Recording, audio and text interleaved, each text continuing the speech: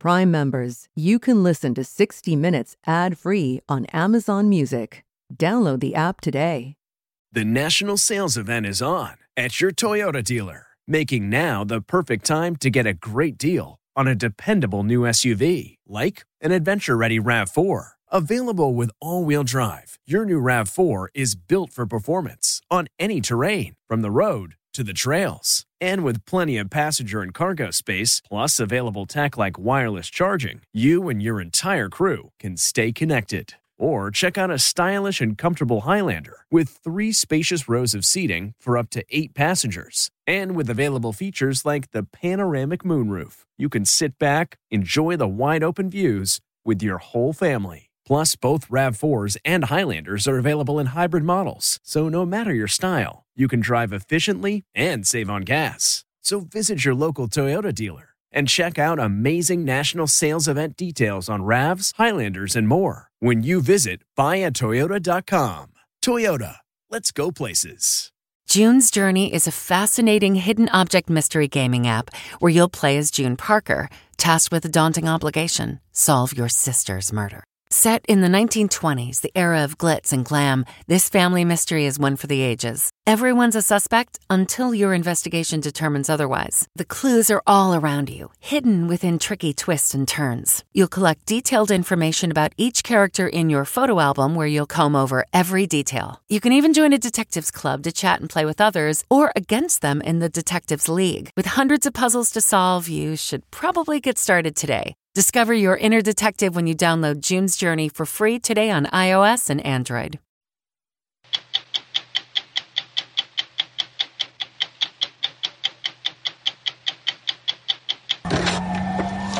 What am I doing on this? Go to the Trade Center. 22 years ago, they answered the call. Send every available ambulance, everything you got to World Trade Center now. We knew that there could be up to 20, 25,000 people in each building.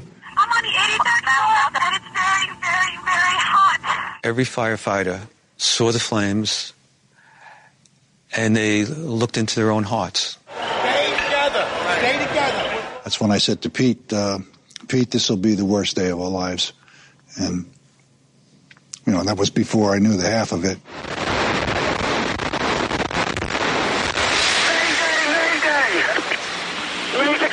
Raise the collapse. And in the darkness, Everybody all right? I wondered if I was dead or alive. Hey, Pete! Chief Hayden! Tonight, The World Trade Center's collapsed. the fire department of the city of New York and the greatest act of gallantry ever bestowed on an American city.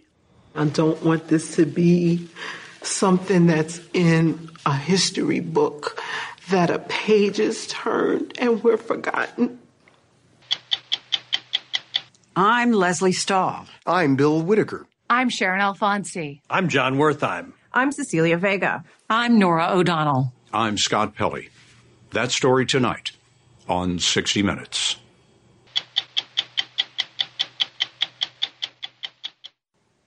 This episode is brought to you in part by Audible, your go-to destination for thrilling audio entertainment. Whether you're looking for a hair-raising experience to enjoy while you're on the move or eager to dive into sinister and shocking tales, Audible has an exclusive collection of thrillers from best-selling authors that will keep you on the edge of your seat, like The Guest List by Lucy Foley.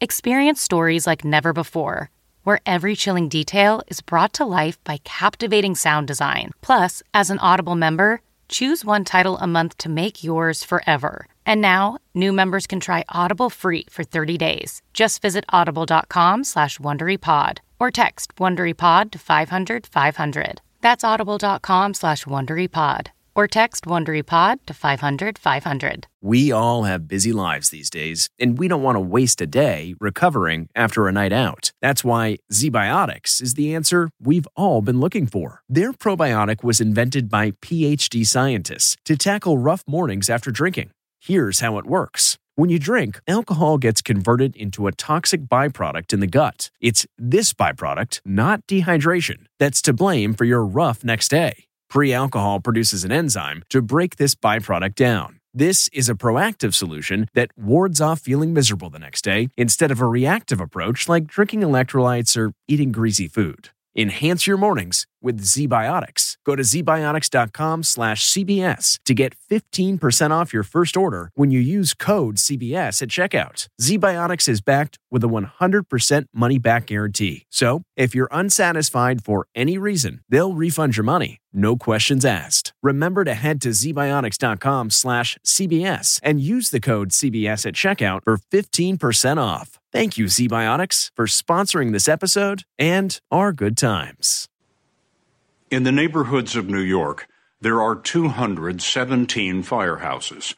Each holds a memorial to firefighters who answered the call 22 years ago and never returned. As we first told you in 2021, 343 members of the fire department of the city of New York perished on 9/11 in the greatest act of gallantry ever bestowed on an American city. This is their story. This plane raced past us along the Hudson River at such a low altitude, I could read American on the fuselage. At 8:46 that morning, Battalion Chief Joe Pfeiffer was blocks away, searching for a routine gas leak.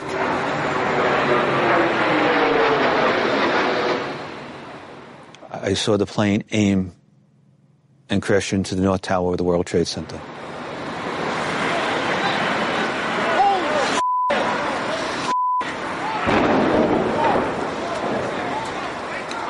From that moment, the firefighters of the FDNY would have about an hour and a half to save 17,000 lives. They knew that they might not come home, but they knew there were people trapped. That's our job.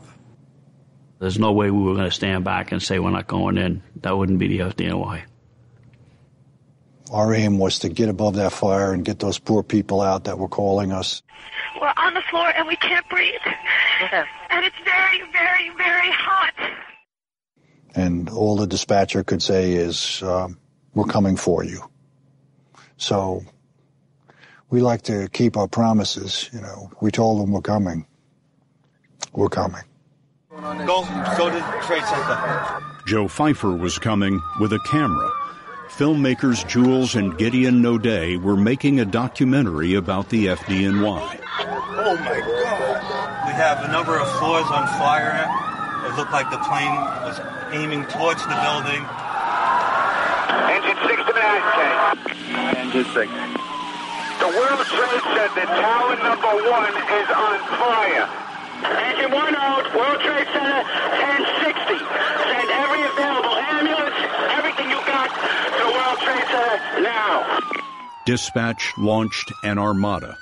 Engine 211, ladder 11, engine 44, engine 22, engine 53. 121 engines, 62 ladder companies, 100 ambulances, 750 members of the FDNY. Attention 68 engine, 35 engine, 50 engine, 64 engine, 94 engine, 83 engine. At FDNY headquarters in Brooklyn, 54-year-old Chief of Department Peter Gansey Jr. raced to his car. He was the boss, leading the second largest fire department in the world after Tokyo. Dan Nigro was his number 2. So we went downstairs quickly, got in the car, and headed over the Brooklyn Bridge, where we could see the damage, see the smoke, see the fire. That's when I said to Pete, this will be the worst day of our lives. And, you know, that was before I knew the half of it. Car 3 to Manhattan, kid. Pete Gansey's voice was recorded en route. Transmit a 5th alarm for this box. Get us a staging area, Chief, somewhere on West Street, okay? A box is a location. K signals the end of a message, a throwback to the 19th century telegraph, which, on this day, was punctuating the greatest crisis in the department's 136 years. Right away, I got a deep sense that we were going to lose a lot of firefighters this day. Division I Commander Peter Hayden met Battalion Chief Joe Pfeiffer in the lobby of the burning tower. Well, I knew that we weren't going to be able to put out the fire. So the order of the day was to search and evacuate as many people as we could, and then we were going to back away. The fire was 93 floors above. Elevators were out, so firefighters climbed tight stairwells, shouldering 75 pounds and more. And I thought we would have enough time to get the people out, and everybody that was above the impact of the plane, we were pretty much sure were either dead already or going to die. There was a lot of people jumping out already. 1,355 people were trapped above the fire. The Boeing 767 had severed all 3 stairwells, leaving one way out. Jumpers, baby, jumpers. Come on. All right, Division 1, be advised, Battalion 2 advised you have jumpers from the World Trade Center. We heard a loud thud, and I knew that was somebody that either fell or jumped from the building. The first firefighter killed was hit by a fellow human being. It was happening so rapidly that I grabbed the PA system at the fire command post, and I said, the firefighters are coming. If you can, hold on. It's something that's going to haunt us probably for the rest of our lives. Tour Commander Sal Casano had arrived precisely 17 minutes after the North Tower was hit. Just as I got out of my car, I heard another explosion. And I can tell you exactly what time it was. It was 9:03, because that was the plane that hit the South Tower.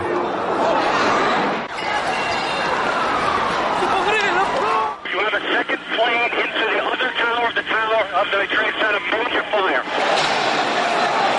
Mayday. Engine, the little plane hit the second tower, okay? The second 767 exploded into floors 77 through 85. Now, 2,000 people were trapped a quarter-mile high. Casano ran into the department chaplain, Michael Judge. And I just told him, Father, we're going to be for a bad day. You're going to need a lot more chaplains here. You know, the more and more firefighters, they kept coming in, and they took their assignments with no question. Yeah. Pretty tough to do. But it's also hard to give them those assignments. It was. Yeah, it was. But, but I could tell when I gave the assignments out, I could see the look in their eyes. I remember seeing firefighters hugging each other and heading up.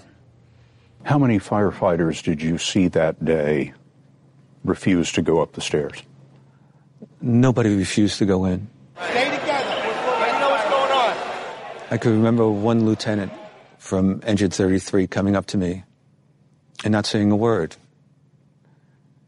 And we stood there wondering if we were both going to be okay. And that lieutenant was my brother Kevin. And then I told him what I told many of the other fire officers. I said, go up to the 70th floor. 70, they hoped, could be a staging area in the North Tower. In less than half an hour, the FDNY had rescue operations in the North Tower, the South Tower, and the nearly sold-out 800-room hotel between them. From the time the first plane hit the North Tower until the tower collapsed was 102 minutes. The things that were going through Pete's mind in just 102 minutes is just mind-boggling. Sal Casano was with Chief of Department Pete Gansey at his command post on the street below the towers. This is the only known picture of Gansey that day. Was Gansey the kind of boss that you did things for because you feared him or because you desperately did not want to let him down? You did it because you loved him. Gansey joined the FDNY in 1968. What kind of man was Peter Gansey?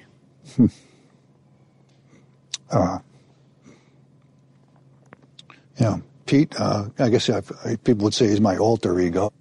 Had chest full of medals, and he was just a down-to-earth, honest, hard-working guy. He's a paratrooper in the Army, worked his way up to be chief of department in the Fdny. Quite a story. A story of courage over his 33-year career. He won the department's Medal of Valor, crawling into a burning apartment on his hands and knees, grabbing a child who was certainly going to die, and dragging that child out and saving her life. That's the kind of person Pete was. He would put people before himself, without a doubt. He put his firefighters before himself 3 months before 9/11.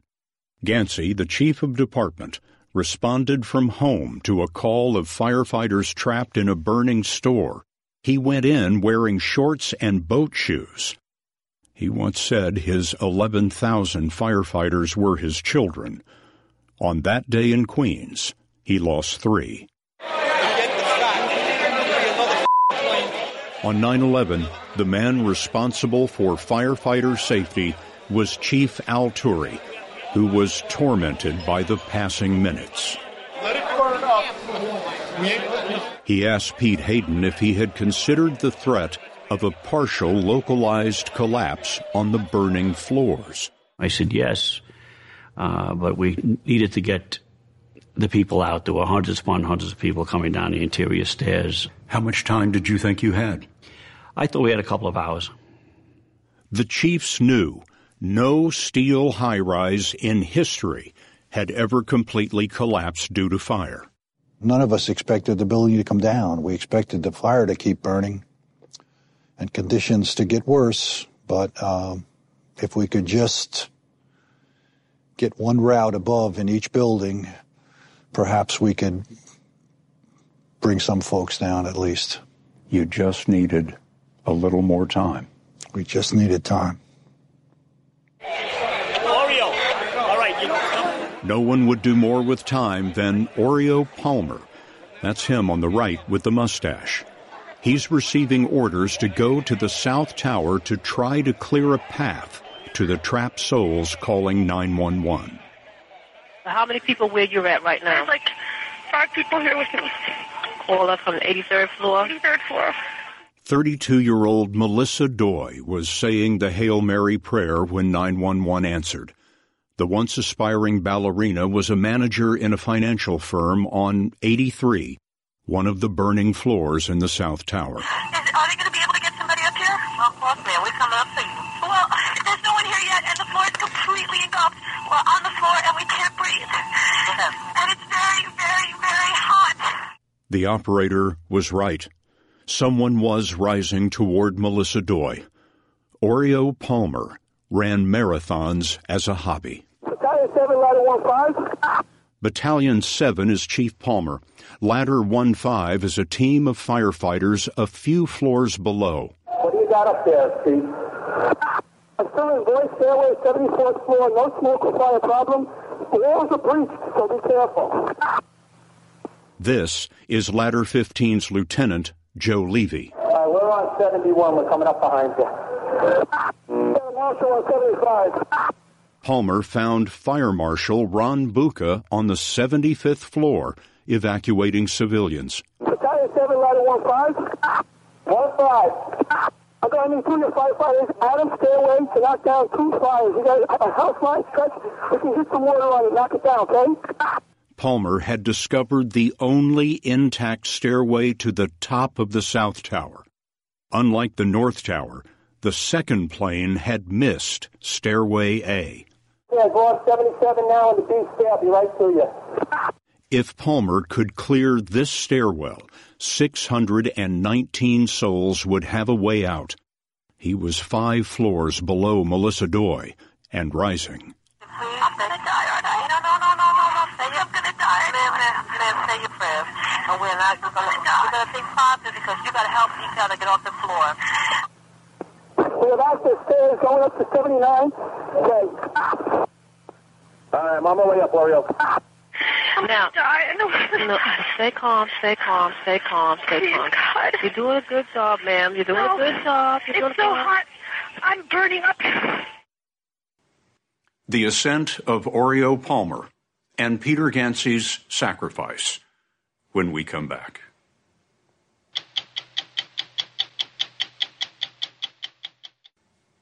Do you ever wonder where all your money went? Like every single time you look at your bank account?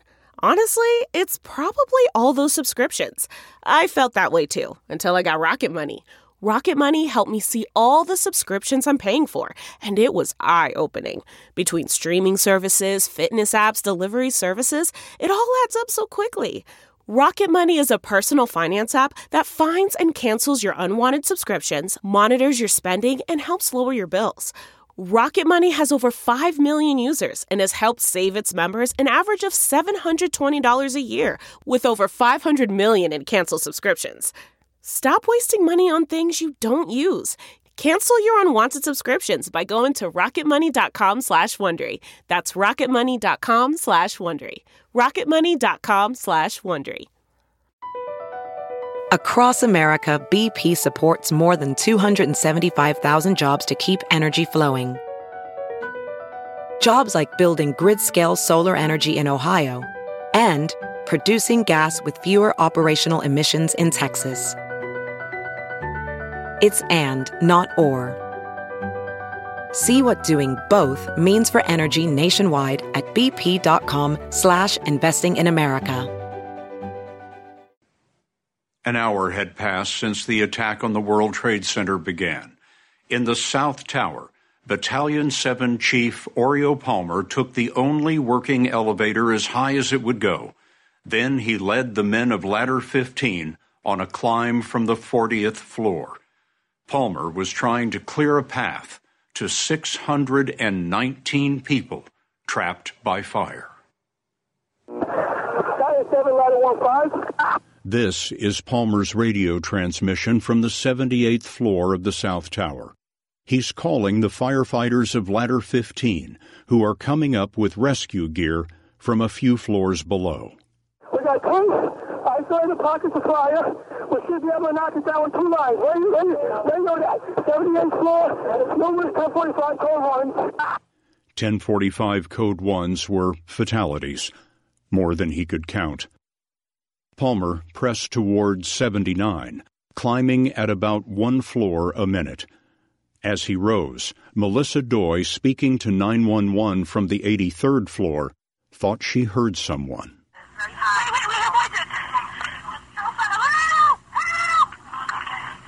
Hello, ma'am? Oh, my God. They coming through with you now? Find out if there's anybody here on the 83rd floor. Ma'am, don't worry. You stay on the phone with me, and I'll already know. Find out if there's anyone on the 83rd floor, because, ma'am, I already heard somebody. We don't know what she heard. But hearing no answer to her shout, Melissa Doy returned the call. Can you? I already did that. Can I lie with you, please? Yes, ma'am. I am going to dying.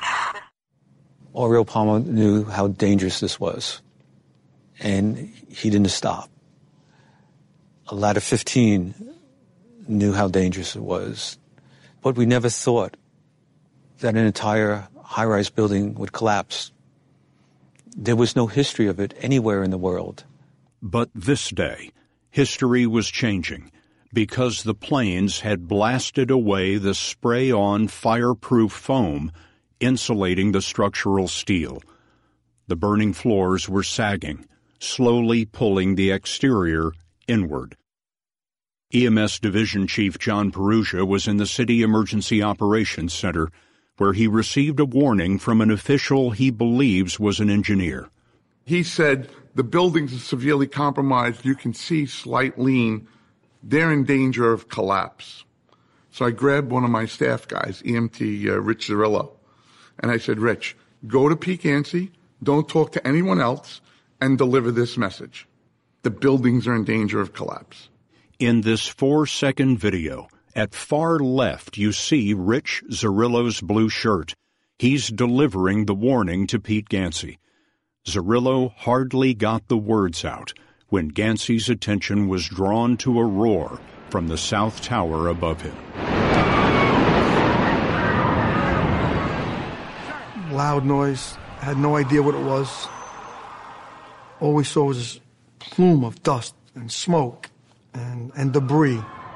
In the moment before, Melissa Doy had given the 911 operator her mother's phone number and the message that her daughter loved her. Then there was silence.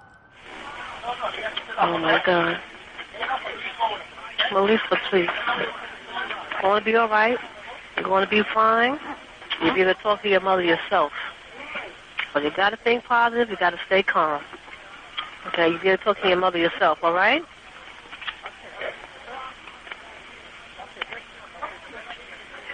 Melissa? Palmer's last radio transmission was Battalion 7 to Ladder 15, and there's nothing after that. That's when the tower collapses. He must have known that with every step he ascended, his chance of survival dropped. Didn't deter him one bit. The only thing that was in his mind was, let me get up there. Let me get as many people out as I can, as quickly as I can. Joe Pfeiffer, next door in the North Tower, was 200 feet from the cascading twin.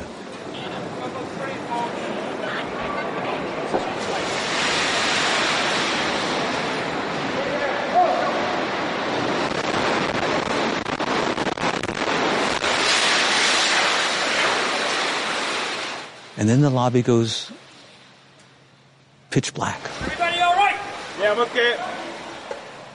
And in the darkness, I wondered if I was dead or alive. We gotta get everybody out. Let's go. And I got on my radio. And I said, command to all units in Tower 1. Evacuate the building. Joe Pfeiffer was given the order to evacuate, and one of the firefighters were calling my name. Chief Hayden! He says, we have somebody down. I felt somebody at my feet. And I saw, this was our fire department chaplain, Father Michael Judge. I removed his white collar. I checked for his pulse and breathing. And he had none. And I knew he was gone. Several of us picked him up, and we carried him out. The EMTs that had taken him actually took him, not to the morgue, but they took him to St. Peter Claver, which is a Catholic church a little bit north of the Trade Center, and they laid him on the altar. And they called up the Franciscan priests to come down and get him. Tower 2 has had a major explosion and what appears to be a complete collapse. Have them mobilize the Army. We need the Army in Manhattan. There was a rush of dust with high pressure coming in, with force that I've never experienced before. Gansey's street-side command post had been set up next to an underground garage in case shelter was needed.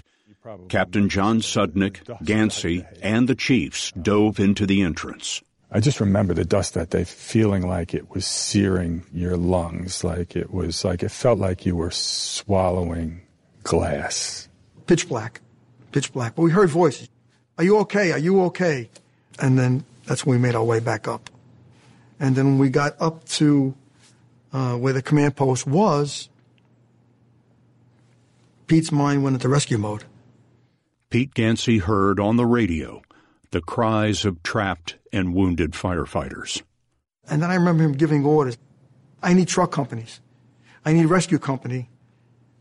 Tell them to come with me. As he had before, Gansey went into the debris to save his men himself.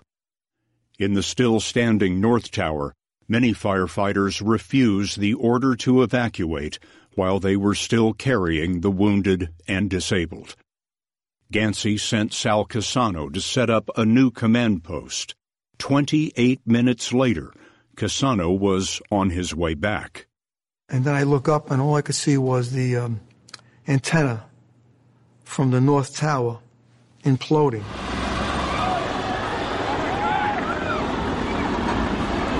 The other tower just collapsed. Ready to collapse. Ready to collapse. I, in my mind, had to be resolved with death. Regina Wilson was on the street below the tower. She was with Engine 219 in her second year as a firefighter. And I prayed, and then I just asked God to just protect me. And then if he couldn't, I knew that I would die doing what I love. Inside the collapsing North Tower, the men of Engine 39 were caught in a stairwell. And it started out slow. Boom, boom, boom. Then it got quicker. And where pretty soon it was just like bam, bam, bam, bam, bam, bam, bam, bam, bam, coming down. Jeff Caniglio and Jamie Epthemiadis were on the stairs near the ground floor with 110 floors above them. It took 10 seconds for it to come down, but it felt like 10 minutes. I was in the background of a funeral. I saw my casket. I saw my parents, my wife sitting in the front. And as I'm watching this, I'm like, all right, it's going to be quick. I'm just waiting for something to tap my shoulder and figure I'll feel a tap and that'll be it. We'll be gone. We're not going to suffer. James McGlynn and Bob Bacon were in the same stairwell. The wind actually came up the stairwell, blew me into the air, and the landing that I was on just disintegrated underneath me. And I kind of bounced, back and forth and ended up hanging from like a pipe. I think I said a couple of prayers and said, God, please get us out of here. Their fragment of an intact stairwell lay upon a mountain of misery. 16 acres of wreckage, 91 crushed Fdny vehicles, and quiet, like the first heavy snow of winter. Every once in a while you'd hear the radio, the dispatcher on the radio trying to contact somebody. All right, Manhattan announcing any division or any staff chief at the scene of the World Trade Center, okay? Silence spoke of unimaginable loss. Any division chief or any staff chief at the scene of any of the World Trade Centers, okay? That day, 23 battalion chiefs responded. Only 4 of us survived. Joe Pfeiffer thought of the lieutenant of Engine 33, his brother, Kevin, who Pfeiffer sent up the North Tower. I got on my radio and I said, Battalion 1 to Engine 33. And I repeated it several times. And I didn't get an answer. Kevin Pfeiffer was gone. And so was the crew of Ladder 105, which rolled from Regina Wilson's firehouse. We found the truck. We didn't find the members. What happened to them? They all died. Among them was John Chipura, her mentor and her savior. Regina Wilson was assigned to the doomed Ladder 105, but early that morning before the attack, John Chipura asked to switch jobs, which put her among the survivors of Engine 219. I tried to honor him by talking his name, and that's how it is in the African American culture. When you speak the name of an ancestor or you speak the name of a loved one, then they live. And so every time I say John's name, he lives, and that gives me comfort. It was very hot. Oh, yeah. The men of Engine 39 were trapped in the wreckage near the North Tower lobby. They could hear, only a few feet away, Battalion Chief Richard Prunty, who was pinned and calling for help. We couldn't get to him, and he was passing out at times. Yeah, he was coming in and out. Did you hear his radio transmissions? The last thing that he said was, of course, about his wife and saying that... Tell my wife and children I love them. Yeah, that they were my wife, that she was the most important thing in the world to me. Those words were among Richard Prunty's last.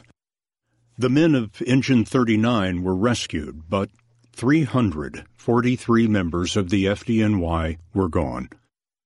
In a tradition where the job is handed down in families, many lost fathers, sons, and brothers. Guys I had worked with, both retired and active, saying to me, Petey, have you seen my son? And, young firefighter coming up, Chief, have you seen my father? I knew him, and I just said no. I didn't have the courage to tell him what I knew to be true. Among the fallen were Peter Gansey and 71-year-old Deputy Fire Commissioner William Feehan, who had gone with Gansey to rescue the trapped. Pete Hayden climbed atop an engine to address the living. I yelled out, we just lost a lot of guys here today. Let's have a moment of silence. And, I took my helmet off. And we held it. I held it. And after a while, I put my helmet back on. They put their helmets back on. I said, okay, we got a job to do. Let's do it. Do you look back and wonder, how did I survive? And 343 members did not. Yeah. I didn't think about it as much. We were crazy busy. I was working 18 hours a day. And then it hit me. I said, I'm here. I get home and I'm tired, and there was always food on the table waiting for me when I came home, no matter what time I came home.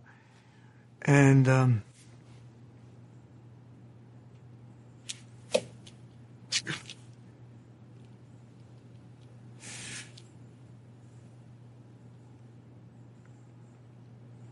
lying in bed.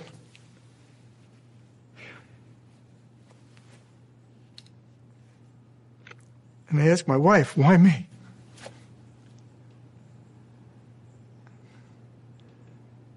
And she said, did you ever think there was a job for you to do? There was a job for Cassano and others to do, rebuilding the FDNY. When we come back, the children of the lost put on their father's uniform.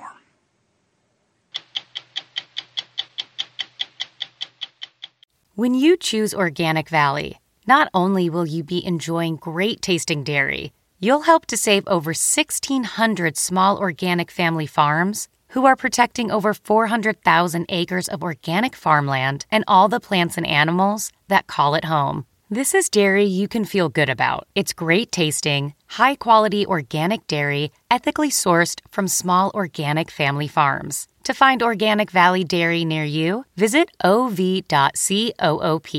That's ov.coop. Have you heard you can listen to your favorite news podcasts ad-free? Good news. With Amazon Music, you have access to the largest catalog of ad-free top podcasts included with your Prime membership. To start listening, download the Amazon Music app for free or go to amazon.com/ad-free news podcasts. That's amazon.com/ad-free news podcasts to catch up on the latest episodes without the ads. Volunteers started fighting fire in Manhattan in 1648. Nearly 200 years later, during the Civil War, an entire New York regiment was manned by firefighters. Their commander is quoted, "I want New York firemen, for there are no more effective men in the country." As those veterans returned home in 1865, the modern FDNY was created.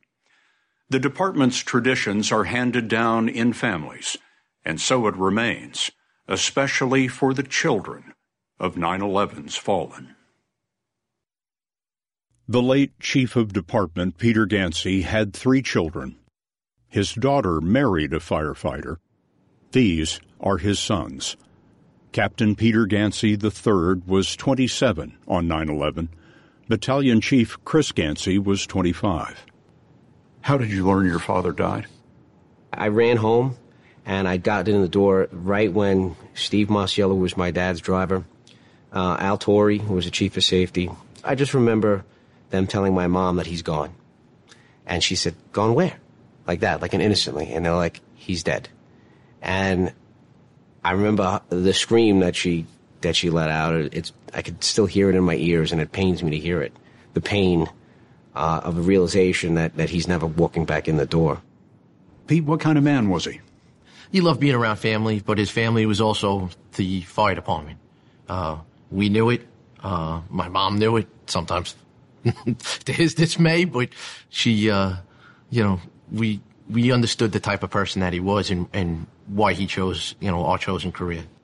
Chris, you were in business and on your way to an MBA. Did 9/11 make you a fireman? Absolutely. Had 9/11 not happened, I would not have been a New York City firefighter. You've quoted your dad as telling new graduates from the fire academy, you will never, ever be rich, but you will always be happy. You'll always be happy. It's hard to explain to people how, like, you can get injured or you could get killed, but yet somehow you come home with a smile on your face. Like, I enjoy being part of the organization. It gives me a sense of pride that I never felt anywhere else. And maybe that's what had driven my father for so many years. My name is Josephine Smith, and I work in Engine 39. Josephine Smith's late father, 47-year-old Kevin Smith, was with Hazmat 1 on 9/11. I always wanted to be like my father.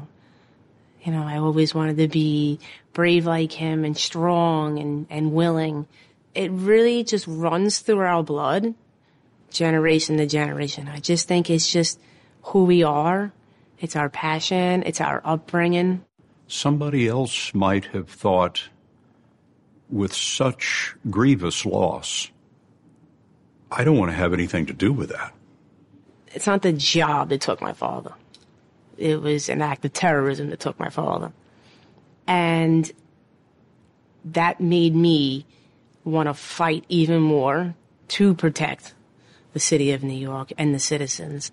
You may have taken my father from me, but the passion in the blood is still there. I'm John Palumbo. I work in 92 Engine in the South Bronx. Tommy Palumbo. I work in 69 Engine in Harlem. John, how old were you on 9/11? I was a week away from being 8 years old. And I was 9. How many kids in the Palumbo family? There's 10 of us, 8 boys and 2 girls. The Palumbo brothers' dad, Frank Palumbo, was 46 when he died. Latter, 105. In a sense, it wasn't 9/11 that made the Palumbo boys firefighters. It was September the 12th and all the days that followed. My dad's brothers and sisters in the firehouse, they cooked for us. They drove us places. They took us to Six Flags. I remember going on their shoulders and, they'd take us by the arms and spin us in circles. The firehouse turned out for birthdays and games. The stands were filled at the hockey games, It wasn't the same because you're missing the one person that you want there. But they do everything they can to fill it.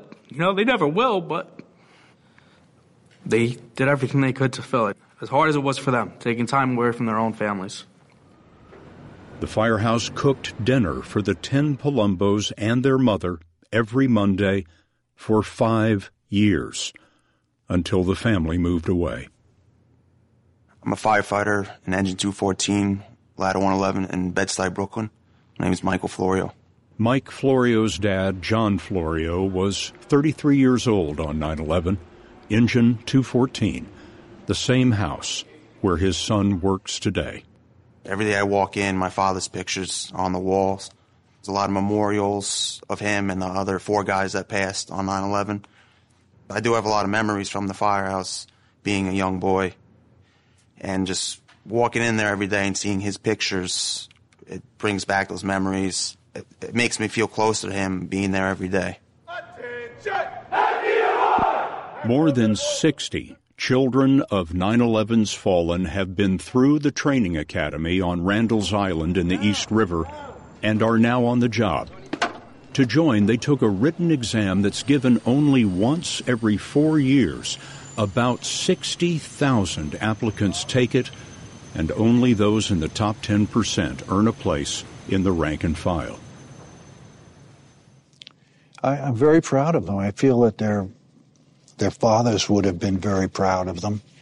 Dan Nigro, Chief Gansey's number 2 on 9/11, was promoted to Chief of Department and became the City Fire Commissioner. Among the others in our story, John Sudnick, a captain on 9/11, rose to Chief of Department, and so did Peter Hayden. Sal Casano became Fire Commissioner. Battalion Chief Joe Pfeiffer became Chief of Counterterrorism and now teaches crisis leadership. Regina Wilson was studying for the lieutenant's exam. And Oreo Palmer's name lives on the FDNY's award for the most physically fit firefighters. A lot of bravery. A lot of bravery was displayed that day, and followed by a lot of sadness. Commissioner, it seems to be a sad day for you 20 years later. I think for everybody that was there that day, it has just stayed with them, the sadness. We have plenty of good days, plenty to be thankful for, those of us who survived, but it's a day that it'll never leave you. Sadness becomes part of your life. Absolutely. Your father survived the collapse of the first tower, and instead of moving to safety, he went to answer the Mayday calls from his trapped firefighters. Receiving report, the firefighter trapped and down.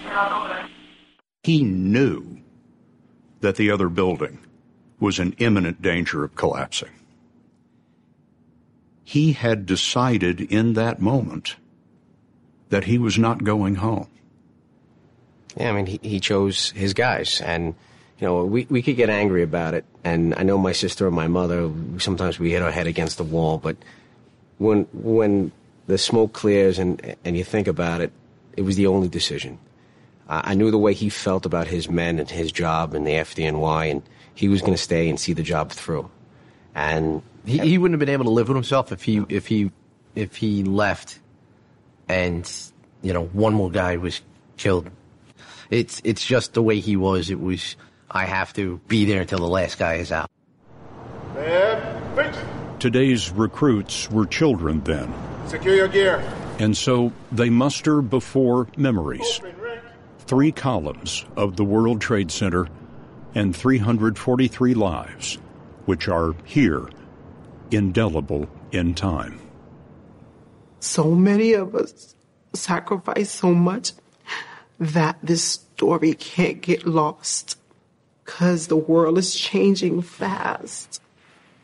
And I don't want this to be something that's in a history book, that a page is turned and we're forgotten.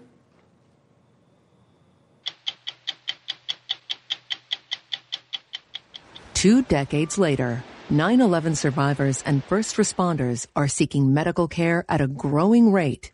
More at 60minutesovertime.com. Hey, it's Kaylee Cuoco for Priceline. Ready to go to your happy place for a happy price? Well, why didn't you say so? Just download the Priceline app right now and save up to 60% on hotels. So whether it's Cousin Kevin's Kazoo Concert in Kansas City, go Kevin, or Becky's Bachelorette Bash in Bermuda, you never have to miss a trip ever again. So download the Priceline app today. Your savings are waiting. Go to your happy place for a happy price. Go to your happy price, Priceline. Welding instructor Alex DeClaire knows firsthand how VR training platforms like ForgeFX can help meet the demand for skilled workers. Anywhere you go look, there's going to be a shortage of welders. VR training can help welding students learn the skills they need to begin and advance in their career. The beauty of virtual reality is it simulates that exact muscle memory that they need. Explore more stories like Alex's at meta.com/metaverseimpact.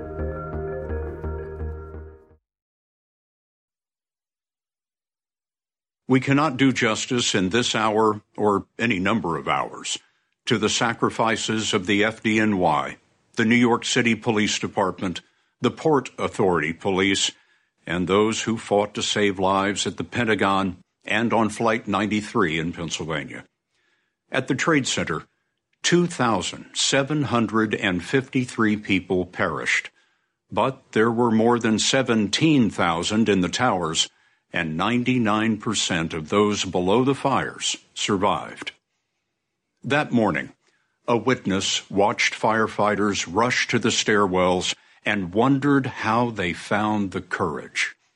After 22 years of reflection, it's clear. They climbed to rise to the cries 1,000 feet above them, to rise to the defense of the firefighter beside them, to rise beyond duty to a place of selfless devotion. I'm Scott Pelley. We'll be back next week with the season premiere of 60 Minutes. Prime members, you can listen to 60 Minutes ad-free on Amazon Music. Download the Amazon Music app today. Or you can listen ad-free with Wondery Plus and Apple Podcasts. Before you go, tell us about yourself by completing a short survey at Wondery.com/survey. If you're listening to this podcast, then chances are good you are a fan of the strange, dark, and mysterious. And if that's true, then you're in luck. Because, once again, Mr. Ballin' Podcast, Strange, Dark, and Mysterious Stories, is available everywhere you get your podcasts. Each week on the Mr. Ballin' Podcast, you'll hear new stories about inexplicable encounters, shocking disappearances, true crime cases, and everything in between. Like our recent episode titled White Dust. After a middle-aged couple fail to answer their daughter's messages and calls, the daughter drives the few hours to her parents' house to check on them. But after arriving and seeing both her parents' cars in the driveway, the daughter gets an uneasy feeling and just can't stomach going inside. To hear the rest of that story and hear hundreds more stories like it, follow Mr. Ballin' Podcast on Amazon Music or wherever you get your podcasts. Prime members can listen early and ad-free on Amazon Music. Hi, this is Jill Schlesinger, CBS News business analyst, certified financial planner, and host of the Money Watch podcast. This is the show where your money is not scary. It is a show that's all about you. It's your questions that make it possible for me to provide unconventional and entertaining insights on your money, and maybe more importantly, on your life. Follow Money Watch wherever you get your podcasts. You can listen ad-free on the Amazon Music or Wondery app.